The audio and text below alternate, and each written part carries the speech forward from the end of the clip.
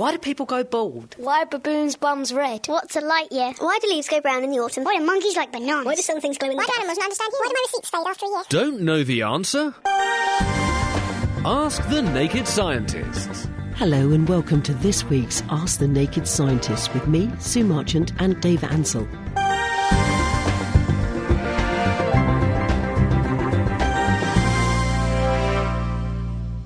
Have you got any news about the world of science at the moment, Dave? Well, NASA has crashed one of their spaceships into the moon. Wow. This was deliberate, actually. In fact, it was a few weeks ago they actually did the crashing. This was the L-Cross mission. Ah, yes. They basically, they were launching, sending the lunar reconnaissance orbiter up to the moon anyway. And they had a bit of spare mass which they could take there. So what they did was they made a small spaceship and they attached it to the final rocket stage, a Centaur rocket stage. And then they orbited that around the moon a couple of times and then aimed it at the moon and took the spacecraft off and sort of manoeuvred it so it was following the rocket stage. They got the rocket, then they all span the rocket stage around a bit, so it had all been hit by the sun and it dried out completely. The rocket stage smashed into the moon. It made about a 20-metre wide crater and threw up sort of 350 tons of dust and stuff off the moon. Now, this might seem a strange thing to want to do, but this was they hit a very special place of a crater called Cabeus, right on the South Pole. And this crater is always in the shade. Now, normally on the moon, it can get up to 150 degrees centigrade in the sun. And if it gets dark, it's down to up to minus 233, so really, really cold. And what they thought was if they get this crater, which has always been in shade, and I think it's been in shade for billions of years, there might actually still be some water there. And so they crashed it. Actually sending a probe to land on the moon and then dig it up and look for water is actually very difficult. So instead they crashed this rocket stage into the moon. This threw up a huge plume of dust and whatever else was in there, dug this 350 tons of stuff up. And they looked at that using various instruments, and from that they could then work out there was about 20 buckets of water thrown up out of this crater. Wow. It's kind of bizarre because the moon is in a complete hard vacuum, and so the water should have evaporated. But because it's been so cold, it hasn't done for billions of years. And why might that be important? It's important because if we ever go to the moon and we want to build a base on the moon, the one thing the moon doesn't have is any water. And the one thing humans need lots of is water. So if we can go and dig it up on the moon, then it might save a huge amount of money, time and energy shipping water up to the moon from the Earth. Now then, Dr. Dave, let's go to one of our first questions.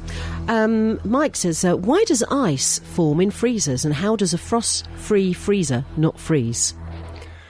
Okay, a freezer basically works by pumping heat. It pumps heat out of your inside of the freezer and it pumps out the back. And that's the reason if you've ever been around the back of a freezer, all the pipes you filled and they're really quite hot. That's why kittens always want to go and get stuck behind them, isn't it? Lovely and warm, yeah. So the way it transfers the heat is you've got a liquid. Or you compress. The compressor compresses a gas into a liquid. That gives off lots of heat. When you compress a gas, it gets hot. You then cool it down through those tubes. It then comes into the inside of the freezer and it's expanded into a gas again. That absorbs lots of heat. And it is expanded through some pipes inside the freezer. Now, in an upright freezer, they're often in the shelves. You can see sort of pipes inside the shelves. And they get very, very cold, so the coldest parts of the freezer. If you've got any water vapour in the air inside the freezer, it's going to condense, and it will condense on the coldest part of the freezer, so it condenses on the bits which are doing the cooling. And if you keep opening, whenever you open the freezer, more warm, moist air goes in. It then condenses again, and it slowly builds up more and more ice. The frost-free freezers, I think the way they work is every kind of day or every certain period of time, they sort of run backwards and they heat up the cooling elements, and that evaporates off the water or it drips off down to the bottom. And then they turn and they go back to cooling again, and so they never actually freeze up nearly as badly as a normal freezer. All right, interesting stuff. Now then, Dave, we've got an email here. When I can find it, what have I done with it here? It's from Dave in Great Yarmouth. He says, hi, so I've been recently looking at some magic eye pictures, very popular in the 80s, that somehow turn a flat screen or print appear into a 3D effect. I have even seen a text version that works. How does it happen? How does it occur, Dave? Okay, to understand how it works, you've got to understand how your eyes see 3D, or one of the ways your eyes see 3D. There are lots of different cunning plans your brain uses to work out depth. But when things are fairly close to you, it uses the fact you've got two eyes. If you look at something quite close to you with one eye, and then shut that eye and look at it with the other, the object seems to move compared to the background. Oh, yeah. Yeah. It's because you're looking at it from a different angle. And your brain puts together this information from your two different eyes. It sees the object in two different places, with your two different eyes, and it works out how far away it is. If it's further away, then the movement is less. If you stretch your hand right out to full distance, it should move slightly less. Yep, I'm doing that now. And so your brain works out how much the difference is between your two eyes. I think my brain and it can work out how far away an object is. Yep. Okay, the magic eye pictures take advantage of this. And what they do is they have a background which looks essentially random. They often put patterns over the top of it, but essentially there's no information there, or it's sort of repeating a bit. But, it's essentially random. But if you can uncross... Normally, if you look at something close to you, your eyes kind of are both pointing quite close together, and so you just see something close to you. If you sort of uncross your eyes a bit when you're looking at one of these magic eye pictures, because if you ever looked at them, you've got to do weird things to your eyes to get it to work.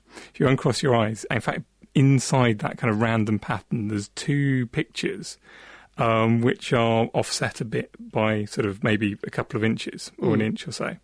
And when you uncross your eyes, essentially your right eye sees one of the pictures and your left eye sees the other one.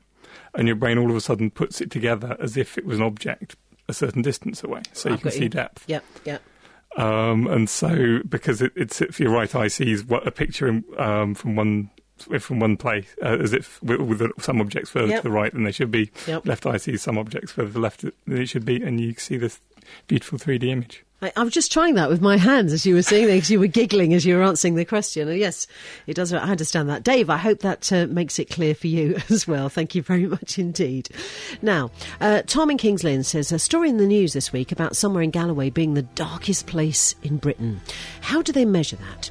And he also says there are places in the Fens which are really dark. I know, Tom. Is it to do with distance from light source or something? How does that happen? Yes, I think what they're looking at, I think the various places claim to be have the darkest skies in Britain. It's basically if you go out in the middle of the night, you've got a nice clear night. If you're in the middle of a town, because there's so many streetlights shining so much light up into the sky, it's very, very hard to see the stars.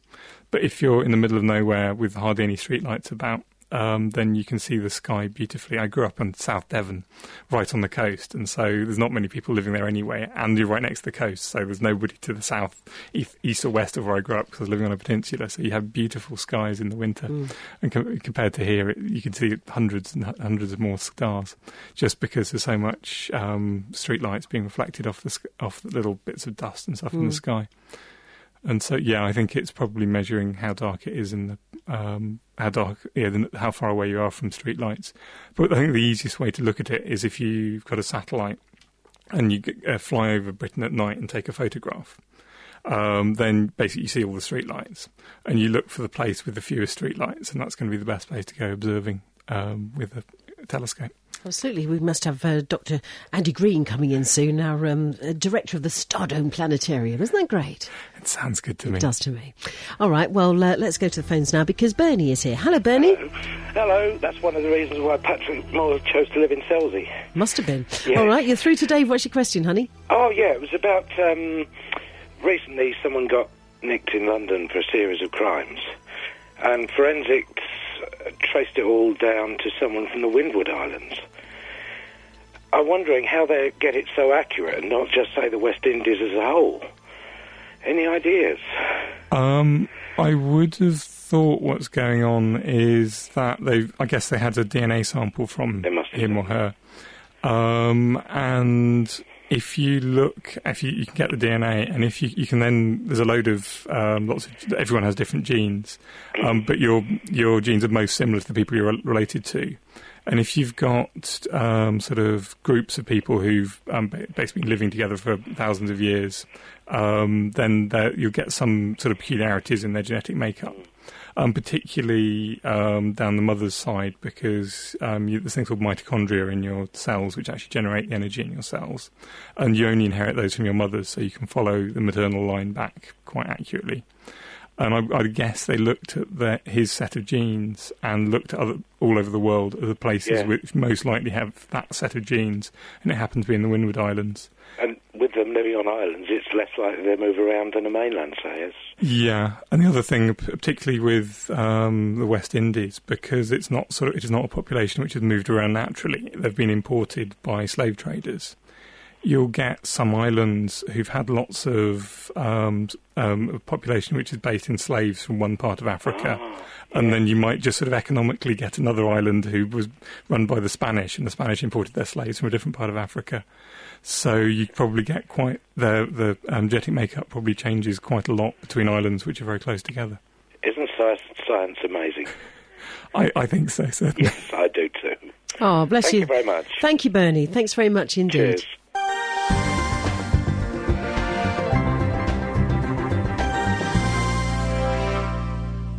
Well, we've got Jan in Ipswich on the phone. Hello, Jan. Hello there. There, you're through to Dr. Dave. What's your question? Well, I'd like to know, does the Earth breathe? Because everything on it does, and I wondered if the Earth breathes out oxygen and takes in carbon. So by the Earth, you mean sort of the rocks, or...? Yeah, because, even metals breathe, don't they, So, I wondered if I would imagine the whole Earth breathes. The Earth does, in some senses, it doesn't breathe in the same way as we breathe. It doesn't really get energy because we breathe in oxygen, react it with our food and give it out carbon dioxide, and plants then take in that carbon dioxide and then use energy from the sun to convert it back into oxygen and sugar. So it doesn't breathe in that sense, and it isn't kind of vital for its survival or anything. But it does take in gases and give out gases. Things like limestones are formed at the bottom of the oceans, either without any animals involved, right in deep oceans, or near the surface. Corals and things make limestones, and then when if they're subducted in a subduction zone, then they get taken down really deep. They heat up, and that carbon dioxide from that is breaking off by the heat, and that comes up in volcanoes, and so the gases escape in volcanoes. So the Earth does sort of take in gases get turned into solid objects in the surface, and they get taken in deeper into the Earth. They get heated up and they're released in volcanoes. Okay. And this can cause big things to the climate, because if you get lots and lots of volcanism, you get lots of carbon dioxide released, which heats up the Earth. And so you can get huge climatic changes if you get really big volcanic eruptions. There have been some huge ones, the Deccan Flats in India, hundreds of millions of years ago, and some other ones in Siberia. You get huge volcanic eruptions, and that gives out immense amounts of gases, and that can completely change the climate and causes huge problems for life. All right. And there's some thoughts they produce sort of mass extinctions and things. So the Earth can take in gases and give it out, but not quite in the same way as a human. It doesn't breathe. It's not vital for its survival. If you took all the gas away, the Earth would still sit there for billions of years perfectly happily. Right. Okay. Lovely. Thanks very much, Jan. Okay. Take care. Bye-bye. Bye. Hello to Brian in Milton. He says, hi, Sue and Doc. Do you know when the meteors are coming through Earth's atmosphere, and are any of them likely to hit us? Ooh, Dr. Dave, that's one for you. Yeah, we are in a little meteor storm at the moment. In fact, tonight's supposed to be a good night to look for them, the Leonids. That basically means that they look like they're coming from Leo, the constellation Leo. Yep. And basically they're little particles of sand given off by, I'm not sure if they're a comet or an asteroid or something. Basically small particles of dust. They hit the Earth at going tens of thousands of miles an hour. When they hit the upper atmosphere, they heat up, they get very hot, and you get these streaks of sort of fiery streaks. They get so hot. Will any of them hit us? Depends how big the lumps are. Small lumps burn up in the atmosphere very quickly. You've got to have really quite a big lump to get all the way down to Earth. I'm not sure. I don't know whether the meteorites which hit the Earth correlate at all with the meteor showers. Meteorites when they get to the Earth, meteors are when they burn up in the sky. I don't know. I'm guessing they do a bit, but it just depends what hits us. It's purely fluke, basically. Now, John in Peterborough says he can't talk because he's a baker and the bread's due out the oven soon. But he says where he walks his dog, there are loads of hazelnuts 2 years ago. But there have been none for the last 2 seasons. Why is that, Dr. Dave? Or is it just a load of vegetarians going out collecting nuts for their nut roasts and squirrels and things? A sudden plague of squirrels. I think it's more likely to be just with the weather, basically. Apparently you do get some effects whereby if you have a bumper crop of hazelnuts one year, then all the small trees take a while to recover, so the next year they're kind of depleted on their resources and they don't produce quite so many the next year. But the major thing is to do with how well they pollinate and what the weather's like when the trees are forming, have flowers. And so if the weather's really bad when the trees are forming flowers and there's not very much sunlight, then they're not going to have much energy to put into making flowers, and the bees aren't going to be out and about, so they're not going to pollinate very many of them. So you don't get very much fruit. And other fruit trees are the same. I know plums, some years you get huge bumper crops and all the trees are falling over because there's so many plums on them. Other years you get virtually nothing. So it's there tends to be a very, very short period when each fruit tree flowers. And if the weather happens to be exactly right, then you'll get loads and loads of fruit. Otherwise, it can be very limited. Hazelnuts are going to be going up then, it sounds like everything else. Let's say hello to... And actually, we've got Ted on the line. Hello, Ted. Hello, good evening. Hello there, very good evening to you. You're through to Dr. Dave. What's your question? Yes, Dr. Dave. I'm standing outside, or not quite. I'm looking at my back door at the sky. Yeah. And if I'm not too sure, when I wake up this morning in the early hours with an alarm clock, and I put the radio on, and it tells me what's going on in the morning, it wakes me up. And some person was talking about things going on in the sky tonight. And I need to get in a dark sky and look up towards the moon, and there's comets, there's all sorts of things, and I'm standing out here and I can't see a thing. Was I dreaming or was I right? There should be a meteor shower tonight. The problem with meteors is that quite a lot of them aren't very bright. When they say a meteor shower, they mean you sort of get 1 or 2 a minute. That's a really heavy meteor shower. Right. So you've sort of got to, I don't know, I've watched a couple in the past, and it's not really ideal for this time of year. The best ones are in the summer, because then you can just lie out on the grass and just look at the sky. That's what this gentleman was suggesting this morning, but it's a bit cool here in Northampton. Yeah, I think it's going to be a bit cool here as well. Have you got any binoculars? Because Andy Green, our astronomer, always says binoculars are great for looking at the night sky. They don't keep you warm, though. Although they're also not ideal for looking at meteors either, because meteors, they can hit any part of the sky pretty much. Mostly you see them out the corner of your eye. Very rarely do you see them with the centre of your eye, because they're there and gone so quickly that they're really there just in a flash. So I haven't been out. I don't know how good it is at the moment, but it really is a case of just looking out, waiting for sort of 10, 15 minutes at the very least, probably longer, and just looking at the sky and just sort of just looking for things in the corner of your eye, and you just see the odd sort of little streak in the corner of your eye. Okay, so it's not a big sort of planetarial night then, is it really? The way these gentlemen were talking this morning, I thought it was, I mean, meteor shooting stars, the same thing. They are cool, and they're lovely to watch. But I mean, yeah, I wouldn't sort of really rearrange your life for them. But yeah, I mean, if you get a dark night, and they're quite fun, it's nice to have seen them. Ted, have you got a nice dark sky where you are in Northamptonshire? It's not too bad. It's Oh, bless you. Thank you very much indeed, Ted. Thank you. Thank you. Bye-bye. Take care. Bye-bye. Strange one here from Adrian. He says, Sue, how do you make a fake gun into a real one? Is that possible? It's not something I know about specifically, certainly. I'm relieved at that. It depends on the kind of fake gun, I think. It doesn't work. I think it is possible in some very dubious people. I think first of all, it's illegal, so we'll start off with that one, so certainly don't do it. Yep. And I think some fake guns are made by taking a real gun and then attempting to stop it, sort of welding it up and making it impossible to fire.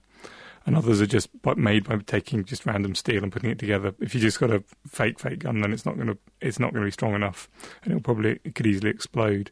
If you got one which was originally a real gun and it was fake, then you might be.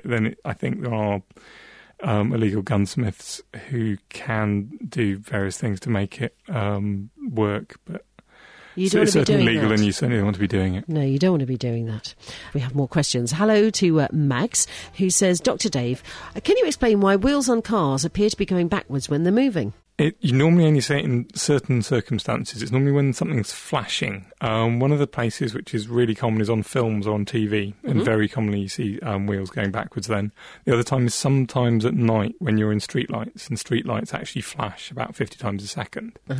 And the reason is, if you imagine a wheel going round, and in a light which is flashing, and so you won't see the wheel all the time, you only see when there's a flash. And so if you imagine if the flash happens once every time the wheel goes round, then you'll always see the wheel in exactly the same place. So it will look like the wheel is absolutely still, because you only see it in the same place in each rotation. Although it's spinning, you only see it in the same place in the rotation once every time, and so it will look like it's dead still. If the wheel is going slightly faster, and so it goes so it does just over one rotation every time, then it will look like it's going forwards, but very slowly. Sorry.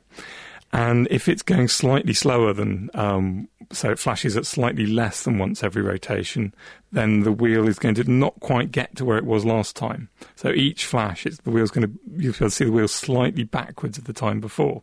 And so it looks like it's going backwards. The wheel's still going forwards, but it looks like it's going backwards, because every flash, the wheel doesn't quite catch up with itself. So every time so it looks like it's going backwards. Interesting stuff. Hello to Sophie, who sent an email in saying, I love the show. Why does water look blue when it's cold and greeny when it's warm? Dave? I'm not sure. It's an interesting one. Blue water, there's various different reasons why water looks blue. The reason why the surface of the water looks very bright blue is often because the sky is blue and it's reflecting the blue light from the sky. But water is also actually blue. If you go very deep in the sea, then the light which gets down through, the red light tends to get absorbed, and the blue light tends to get and then the blue light will get through. So deep sea fish can normally see blue light but not red light, and some other fish have worked out have got their own red spotlights, and so they can see the world in a colour of light which the other fish can't see, and so they use their red spotlight to illuminate the other fish, and they can chase and eat them while the other fish can't see them. But the reason why warm sea certainly goes green, because you've got algae in it, and so the water, so you've got the warm sea, algae grow really well, so you get green algae in there. I haven't really noticed. I haven't noticed baths changing colour particularly. That's it for this week. Our doctors will be back with me next week for more Ask the Naked Scientist. But don't forget, you can also catch them on the Naked Scientist podcast, which you can find on the Naked Scientist website, www.nakedscientist.com. The Naked Scientists are sponsored by the Wellcome Trust, the EPSRC and UK Fast. For more information, look us up online at nakedscientists.com.